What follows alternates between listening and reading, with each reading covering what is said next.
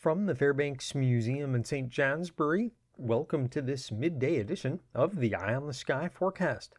Sunshine this afternoon will combine with a northerly breeze, a fringe effect of low pressure that's spinning off the coast of Nova Scotia. A related upper-level disturbance will bring increasing clouds tonight, more so over northern areas. Tomorrow, high pressure will build in from our north and west, with sunshine again increasing and carrying on with a warming trend that's likely to continue throughout the week. Temperatures this afternoon will be quite seasonable, with highs in the upper 20s to lower 30s north and low to mid 30s in the south. The breeze will make it feel a bit cooler, though, with north winds 5 to 10 miles an hour, sometimes gusting to 20, especially in New Hampshire and in the Champlain Valley. Temperatures tonight will drop into the single digits and teens before climbing into the 30s tomorrow. Today, interior New England finds itself somewhat at the still point of the turning weather world, with a powerful Pacific storm affecting California, a blizzard just now winding down over portions of Nova Scotia, but a stretch of dry and placid weather for us. Tonight, the ocean low to our northeast will retrograde slightly, but this will serve only to sling some cloud cover around the periphery of the storm, with these clouds arriving primarily over northern areas as the night carries on. The West Coast storm, or what remains of it, won't affect us until Friday and through the first half of the weekend. This will probably consist mostly of an influx of unseasonably mild air. There could also be some precipitation, largely in the form of rain, but possibly some snow over northern areas on Friday night. Once the upper disturbance swings through from our north tonight, high pressure will start to take over.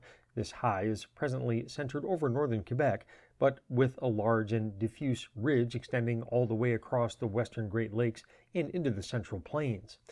This area of high pressure will become the main driver of our weather, moving fully overhead on Wednesday and then drifting off the coast on Friday. The departure of the high on Friday, plus an approaching warm front, will make increasing clouds likely, but with temperatures running above the seasonal averages. Just how much above average has yet to be determined, especially for areas east of the Green Mountains, where warmer air bound from the southwest during the cold season can often have difficulty getting established. Low pressure now impacting the west coast will move overhead of the Intermountain West from Tuesday into Wednesday.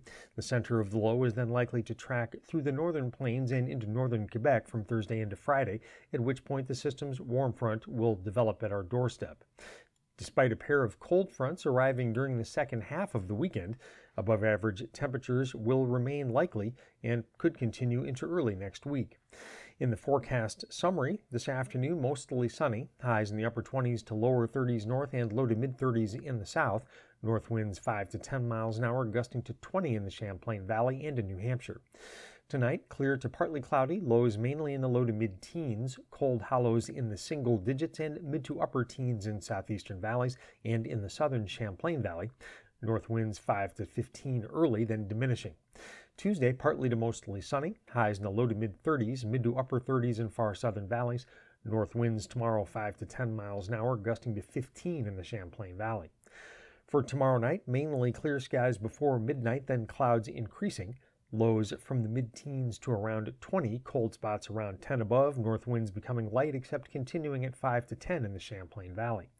And for Wednesday, partly to mostly sunny, highs in the mid to upper 30s, far southern valleys in the upper 30s to lower 40s, light winds variable to north.